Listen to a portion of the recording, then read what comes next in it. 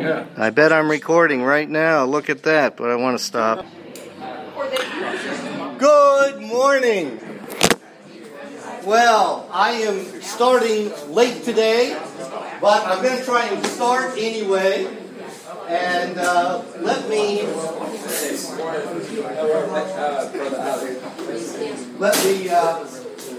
remind myself where we were last week. Started on a series of lessons about restoring damaged relationships. And if you don't have a handout, let me offer you one. In fact, let me just give those to you and hand them out as you see fit, and you can put them back over there. There are some more handouts in the back, too. And last week, we covered some introductory material.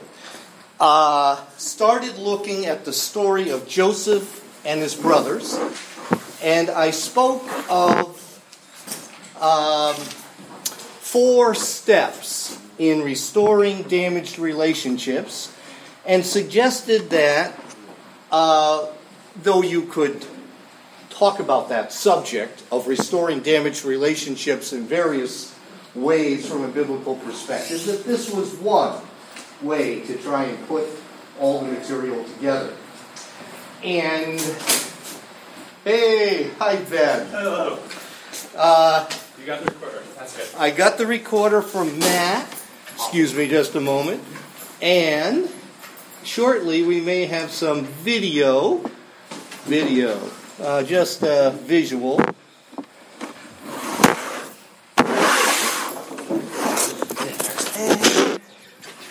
So we started talking about what I call a first step in restoring damaged relationships, and that is dealing with the anger that people almost always feel when they begin a meaningful relationship and some other person in the relationship hurts them. It is natural, and I think not necessarily sinful, to get angry as a result. But I suggested that we should not stay angry. The Bible tells us to renounce anger against others, and that's a first step that we can take ourselves. Whatever the other person does, we can take that step. Now, I didn't provide any opportunity for questions last week. But 2 people did ask me questions during the week. And in fact, the 2 people both asked the same question. So I thought it would be good to start off with that question and give those of you who want to a chance to ask questions at the beginning, and we'll go on from there. So, one person emailed me a question, and I'll read it to you. I did wonder about renouncing anger. What about the case of repeated offenses? Is there a distinction between godly indignation and unrighteous anger? Should godly indignation be dispersed with after a few days in all cases? And that statement may be up on the screen sometime soon.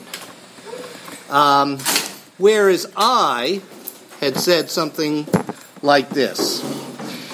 If you are angry with someone for more than a few days and are not in the process of renouncing anger, then you are probably sinning. I think we're getting really close.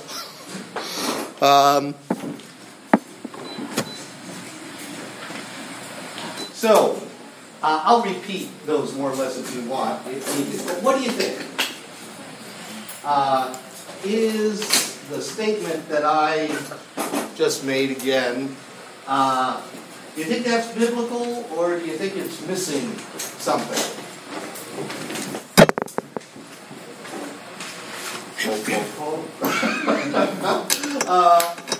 Once again, the person said, I wonder about your treatment of renouncing anger. Is okay with your math, just so you know. Thank you. Thank you. I'll try not to trip over it. Okay. I'm going to be that closer, I think. Well, if you have any thoughts, you can share those, or if you have a different question, you could ask that too. And I'll give you a moment to think. And you know what? Let's pray. Heavenly Father, as we get started this morning, and as we deal with technology, above all, Lord, we want to meet with you. We want to know you better and experience your love and grow up more as your sons and daughters. Help us to follow your example of loving others and being involved in reconciling with others. Help us now, Lord, we ask. In Jesus' name. Amen.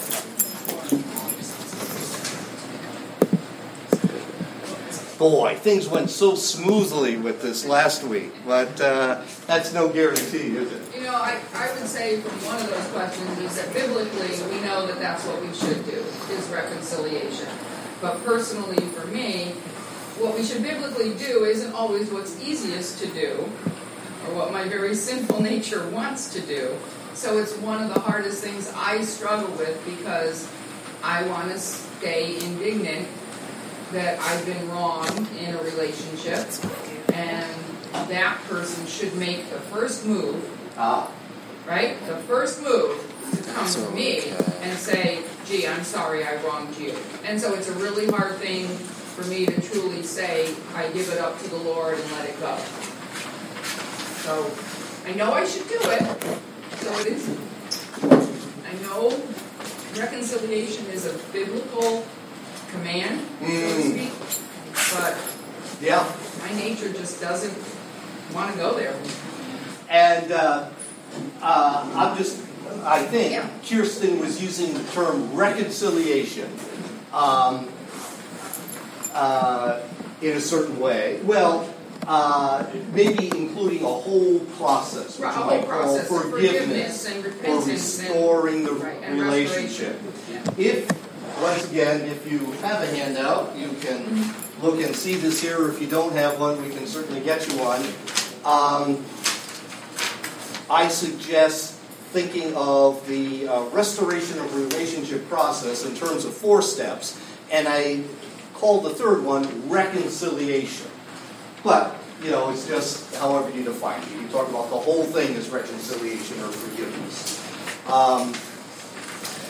But what Kirsten is saying accurately is that many times when we've been hurt and we're angry,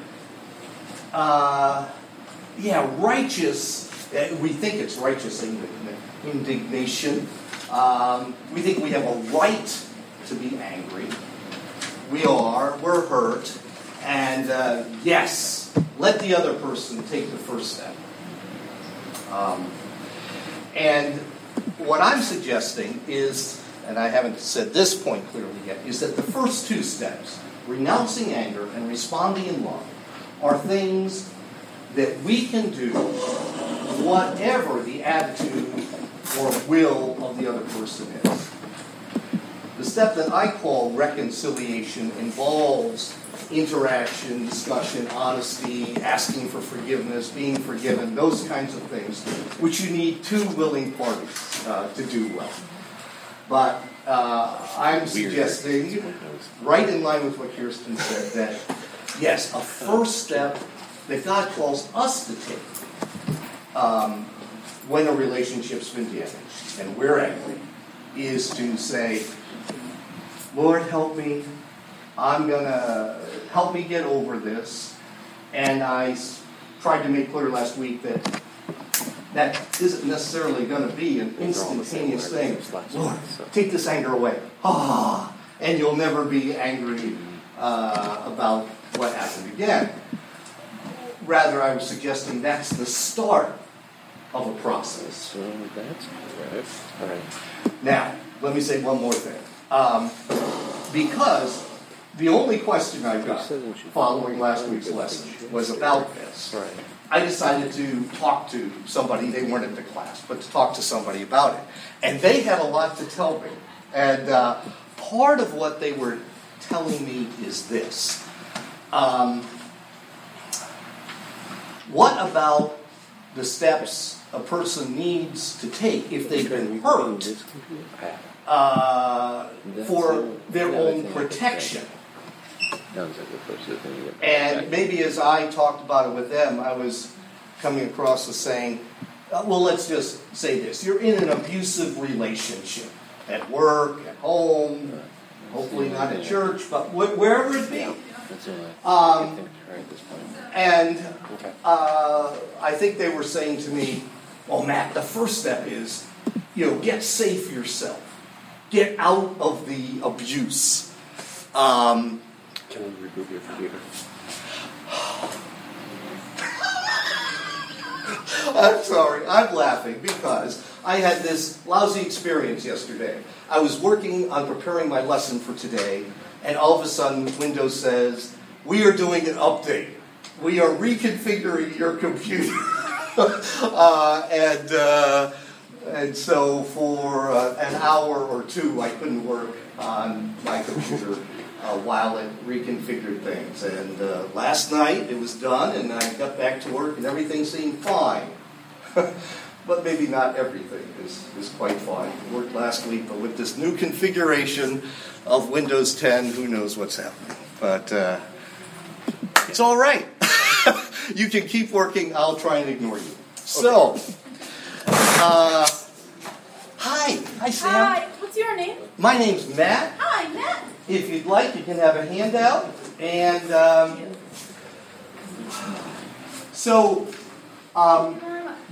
you're welcome. The approach I was taking kind of assumed that, you weren't being abused, and the hurt wasn't actively on a regular basis. If you're assuming that, yes, then get safe, and then you can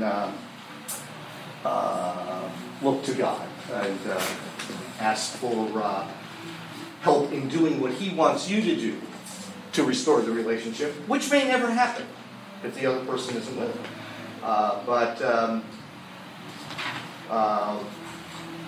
Yeah. Any other follow-up comments on that? Any other questions at this point?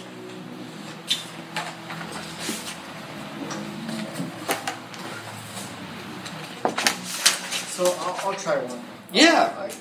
Thank you for doing this class. And again, I thought you did a good job last week.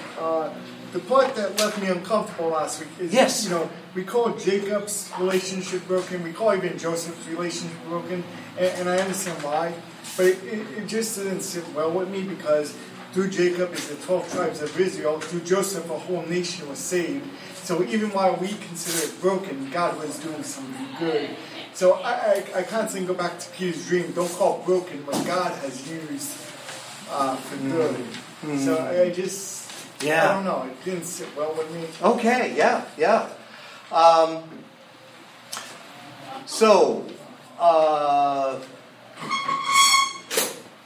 God had a purpose that He used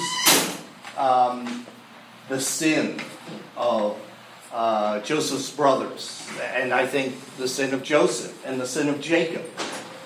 God used that, just like He used the sin of the religious and Roman authorities in the day of Jesus, so that Jesus ended up being crucified and dying for our sins. So God at least uses good for His purposes. And He's not surprised by it. In fact, He knows the future. Some would say He, ordains all the sin to be happened. Or that's a big question I have a hard time dealing with. But yes, God used it. but I think we'll see that Joseph, by some years later, both knew that God was using him for his purposes, and yet he, I believe, worked really hard to restore the relationship with his brothers. He wanted a good relationship with them again. And so God, can use bad things in our lives, including broken, damaged relationships, for good. Oh my, he's used them in my life over and over again to get my attention. About something. And maybe this... I worked in the New Haven school system for 11 years. I taught science at Career High School. And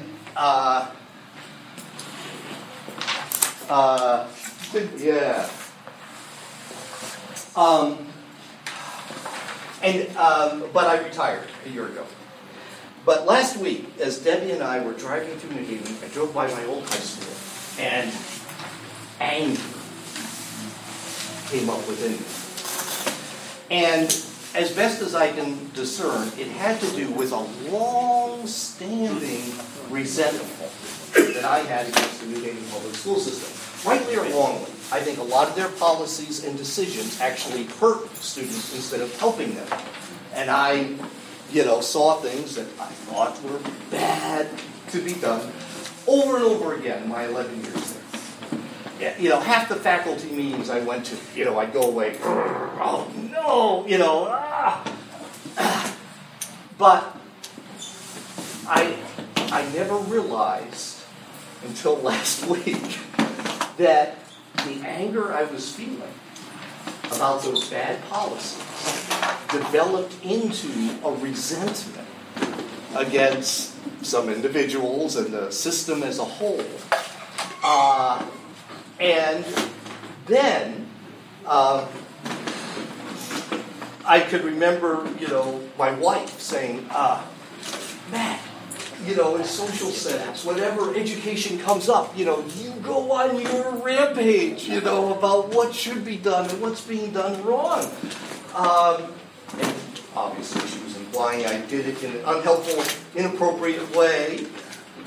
And, I was just passionate about doing what was right for students, right? Well, that was a piece of it. But a piece of it was that I had not dealt with my righteous anger. Assuming some of it was righteous. And instead of dealing with it, I got angry this time, angry that time, angry this time.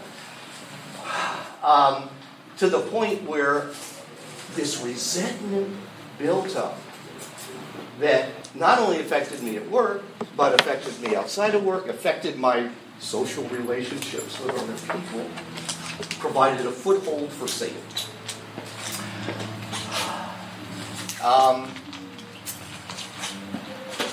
So I pray, Lord, this past week, help me let go of that anger and resentment that had been percolating in me all these years.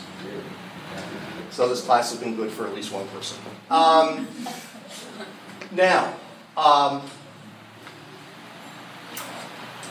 this isn't as clear as the story of Joseph and his brothers, but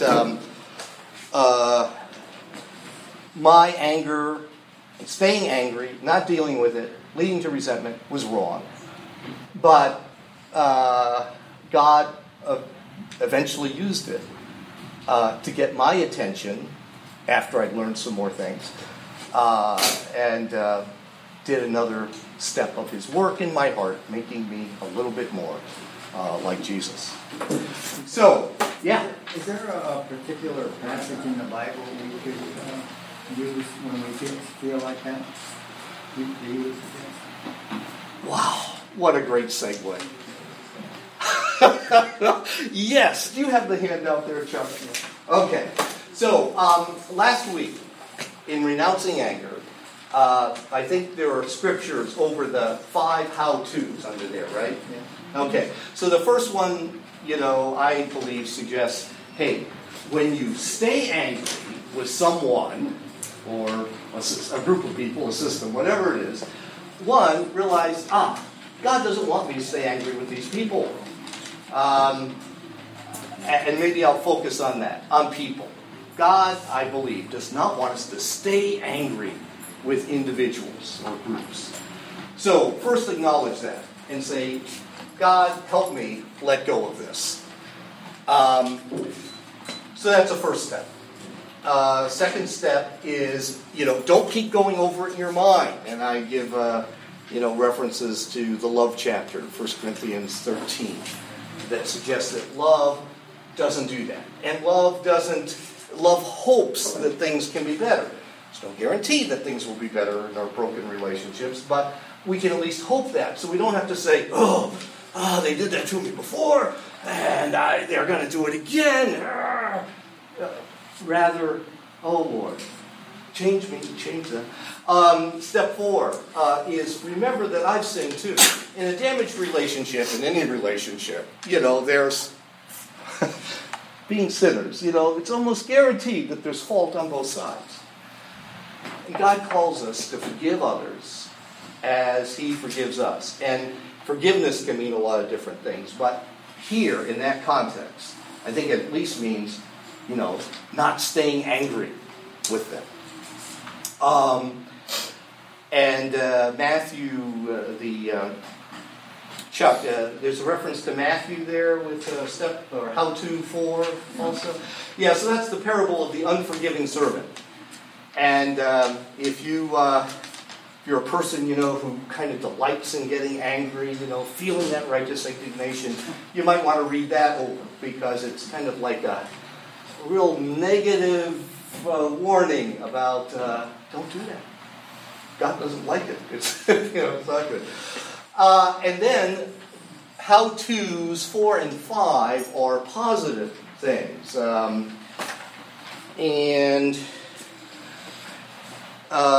Last week I would have projected this on the screen for you. Today I can't. And so... Is the projector broken?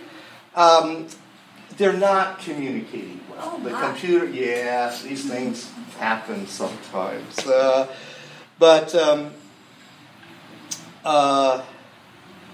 Step 4 is, forgive as God has forgiven you. How to is pray for those who have treated you badly. And for me, this has been the most practical, positive step. When I've been in the process of letting go of my anger against somebody, when I start replaying, what they did to me,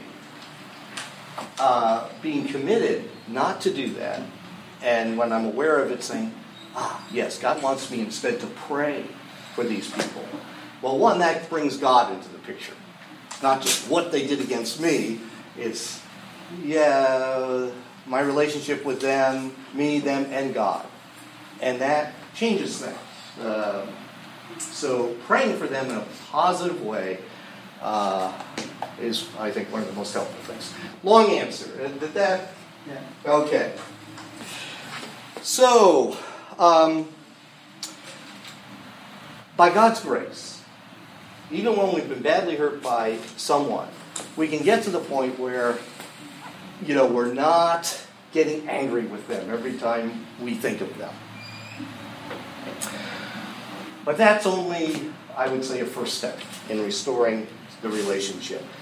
I want to tell you a story.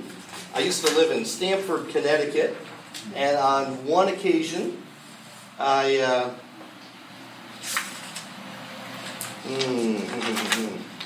want to hold off on that for a moment. Instead, let's pick up with the story of Joseph and his brothers. Last week, we looked at Genesis 37, and you'll find this on, if you're using one of the Pew Bibles, not one of the Pew Bibles, one of the downstairs Bibles, which are different than the Pew Bibles, but they're probably not out here today. So if you have a Bible, I'd encourage you to turn to Genesis 37.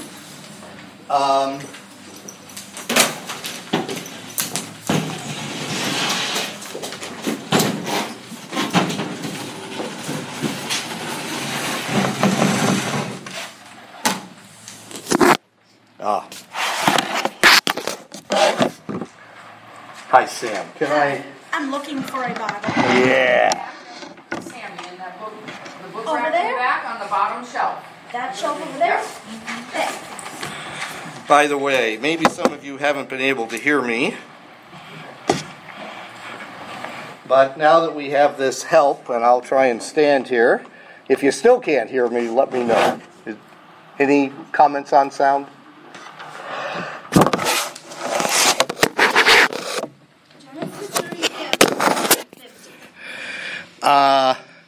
Yeah, and looking at somebody who knows about this thing, I just hit it. Maybe I turned it off. I was trying to locate it in a place where it would pick me up from now on. So in Genesis 37, we read how many things contributed to Joseph's brothers, his 10 older brothers, getting angry with him and coming to hate him. And then saw how that erupted in violence. They grabbed him, tore his special clothing off. It was a special robe that was a sign that his father loved him more than any of his other brothers. And which he proudly wore around and rubbed it in their faces, I believe. And threw him into a pit, either to kill him or to let him die. But as we read at the end of chapter 37, what they ended up doing was selling Joseph as a slave. A caravan came by bringing various goods. It was on its way to Egypt. And Judah, one of the brothers, said, hey, let's get some money out of this and let's sell him as a slave, which they did. And off Joseph is taken to Egypt. And the brothers are thinking, yes, this thing that has made our lives miserable, this person who's made our lives miserable is out of the picture forever. But they had to convince their father that Joseph was out of the picture forever and not just missing. So I would like it if somebody would read Genesis. Oh, I can read it. I have it here. Genesis 37, starting with verse 31. Then they took Joseph's robe and slaughtered a goat and dipped the robe in the blood. And they sent the robe of many colors and brought it to their father and said, this we have found. Please identify whether it is your son's robe or not. And he identified it and said, it is my son's robe. A fierce animal has devoured him. Joseph is without doubt torn to pieces. Then Jacob tore his garments and put sackcloth on his loins and mourned for his son many days. Well, it seemed that Joseph was out of the picture. Even so, he was casting a long shadow in the family. But, well, he was out of the picture. Now, I believe that the story of Joseph and his brothers is a wonderful biblical story and illustration of restoring a damaged relationship. But it does not give us information about every step in the process. And one of the things we don't see directly is the brothers, getting over their anger towards Joseph. And Joseph, I bet, was angry with his brothers, after they beat him up and sold him as a slave. It doesn't tell us directly about him getting over that. But the Bible does give us a lot of, I think, indirect and clear evidence that Joseph did that. That he eventually followed step one, renouncing anger, and secondly, came to the point where he really loved his brothers again and wanted a good relationship with them. So, on your handout, you'll see right down around here a number of passages from Genesis that I present as evidence that Joseph trusted and obeyed God and that God blessed him. And we're going to read just the first one, which is in Genesis 39, again with the downstairs Bible, I think it's page 33. Genesis chapter 39, and I'll read verses 1 through 10.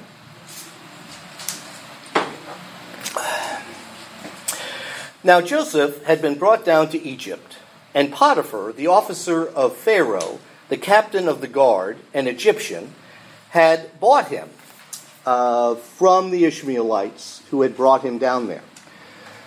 The Lord was with Joseph, and he became a successful man, and he was in the house of his Egyptian master.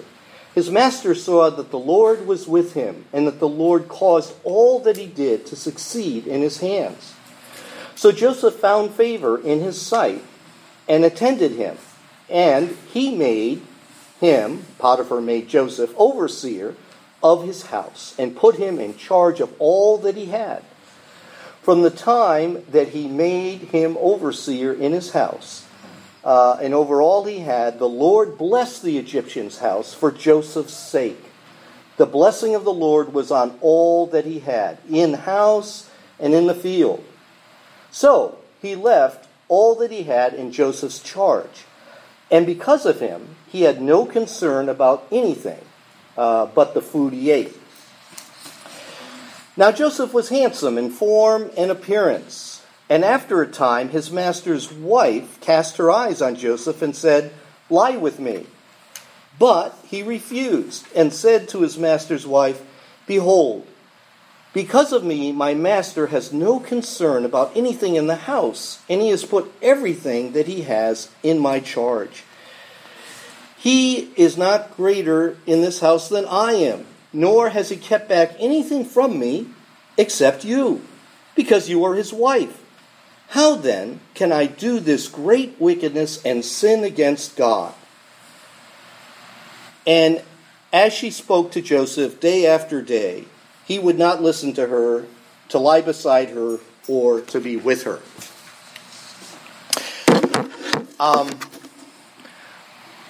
Joseph saw what God was doing in blessing him, so that probably made it easy for him to trust him on some level, trust God. He obeyed God, and God blessed him. And as you read those other passages listed there, you see this over and over again. Now, here's my conclusion from that indirect evidence. I do not believe that God would have blessed Joseph in this way if Joseph had been seething with anger against his brothers all those years. Now, I can't prove that, but let me ask you to turn to a psalm. Psalm 37. And I'd ask somebody to read verses 4 through 9, because... I can read verses. You can, okay. Are you there? I am. Great. Psalm 37, 4 through 9. Delight yourselves in the Lord, and he will give you the desires of your heart. Commit your way to the Lord. Trust in him, and he will act. He will bring forth your righteousness as the light, and your justice as the noonday. Be still before the Lord, and wait patiently for him.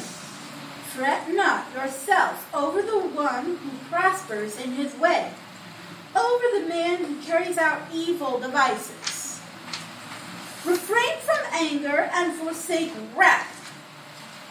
Fret not yourself, it tends only to evil. For the evildoers shall be cut off, but those who wait for the Lord shall inherit the land. Thank you. No problem. Refrain from evil.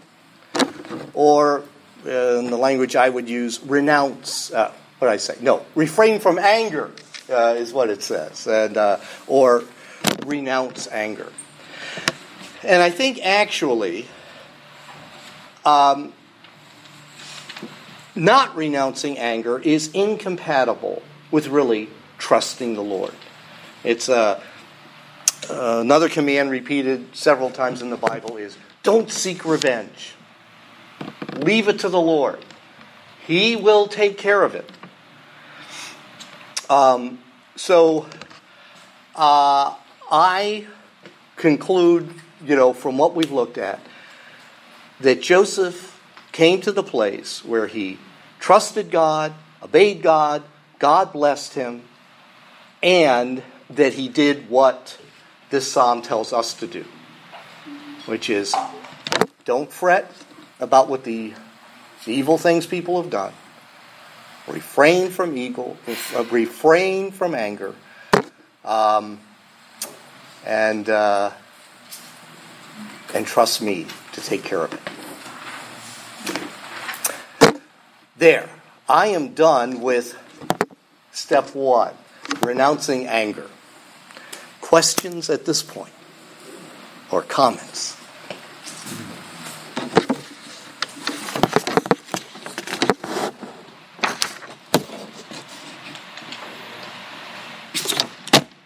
All right. When I was living in Stamford, one time had a cookout with some neighbors, and I will call the neighbors, one of the neighbors, Rich.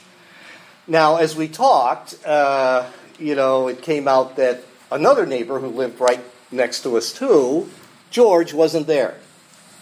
And part of the reason is that Rich and George had not talked to each other for years. And this is the backstory. Rich had a drainage problem in his yard. He had somebody come in and regrade the yard, and his water problem was over. But unfortunately, now the water was causing problems for George. And whereas Rich and George had a good neighborly relationship in the past, sometime after that, they were both out in their yards, and Rich, said hi to George, and George just turned around, walked away. And Rich concluded, well, sorry for George, but if he doesn't want to talk to me, I can live with that. I'm not going to talk to him. Now, I didn't detect any anger on Rich's part, but there was no love there either. Rich was content, he hadn't been hurt badly, except snubbed a little bit. But he was okay with that. He wasn't angry, but wasn't going to take any steps of love. To use Kirsten's example before,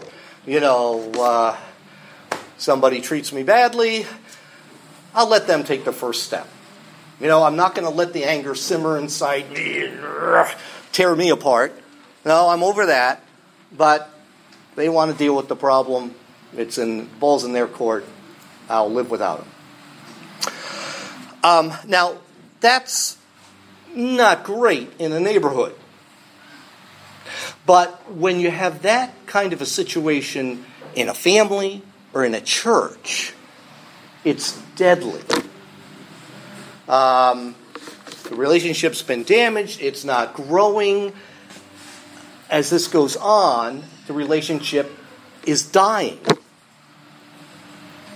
And as we talked about last week, the goal that God has for us in our relationships with others is not just that they don't have hostility, but that the relationship be good and loving and growing and a place where God's grace is demonstrated to the people in the relationship and to the world as a whole. So, the next step, I suggest, or a next step in restoring a damaged relationship, is to respond in love. So, once again, I'm going to need people to read some passages. Would somebody be willing to turn to Matthew 5, verse 43? And I'll ask you a little bit later to read that. But could somebody be ready to do that for me? Raise your hand if you'll. Thank you. And the second passage, 1 John 3:16. Not John 3:16, but 1 John 3:16. Would somebody be willing to read that for us in a little bit? Thank you, Sam. Sammy, thank you. And the third passage is Luke 6:32. Would somebody be ready? And thank you, John. Okay. So, as some of you are juggling your Bibles there, I want to draw your attention to this section of the handout. Responding in love. And I'd like you to look at those three aspects. I affirm that you are loved by God and worthy of my love too. I choose to act lovingly towards you, and I feel affection, concern, appreciation for you. Now, normally in relationships with other people, what order do you think those three aspects of love usually come in?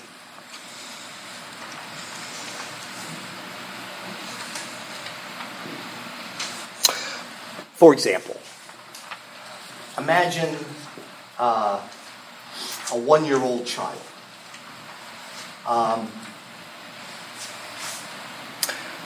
They're growing to love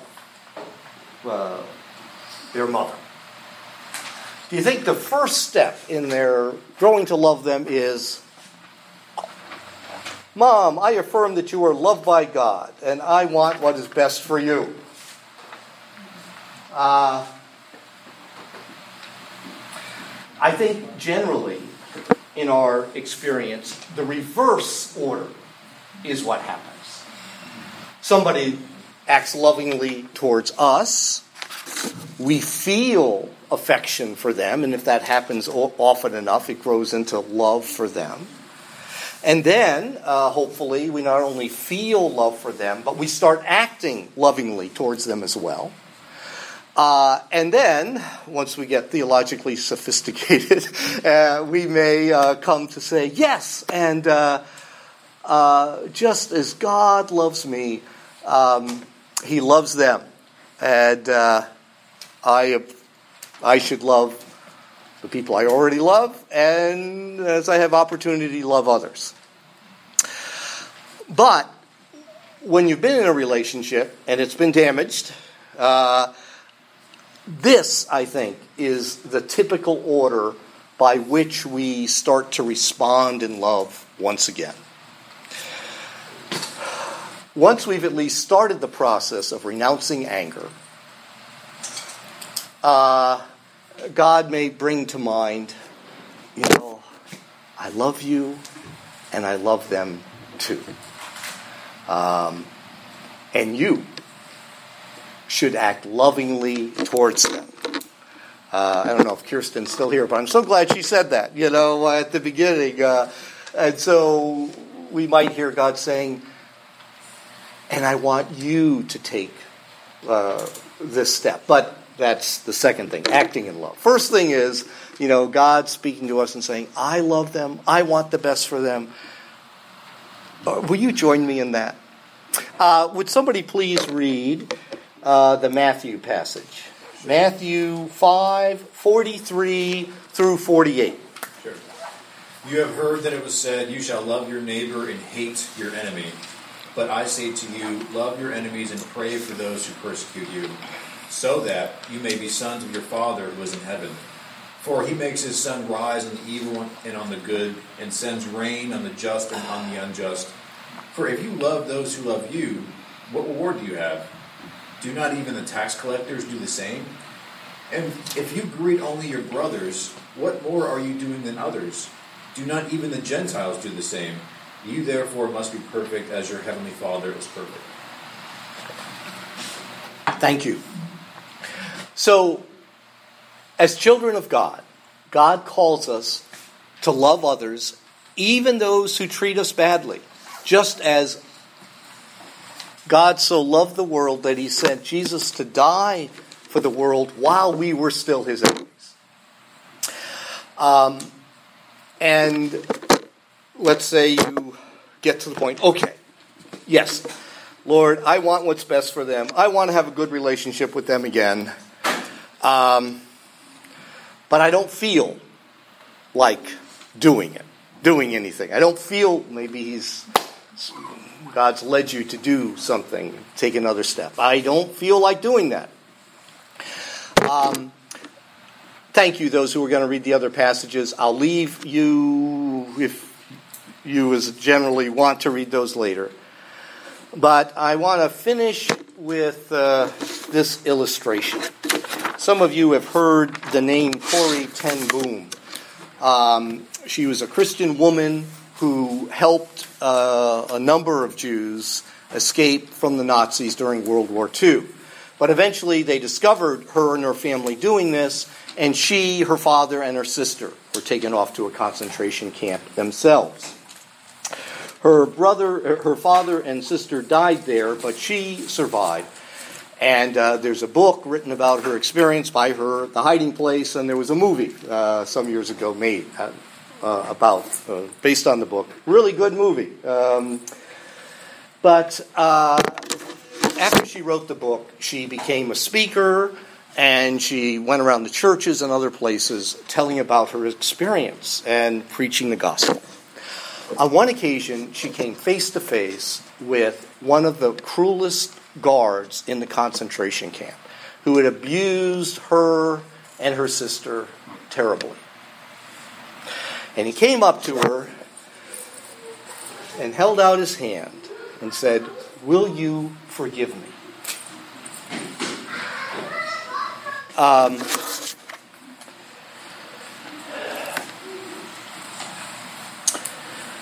And this is what she wrote.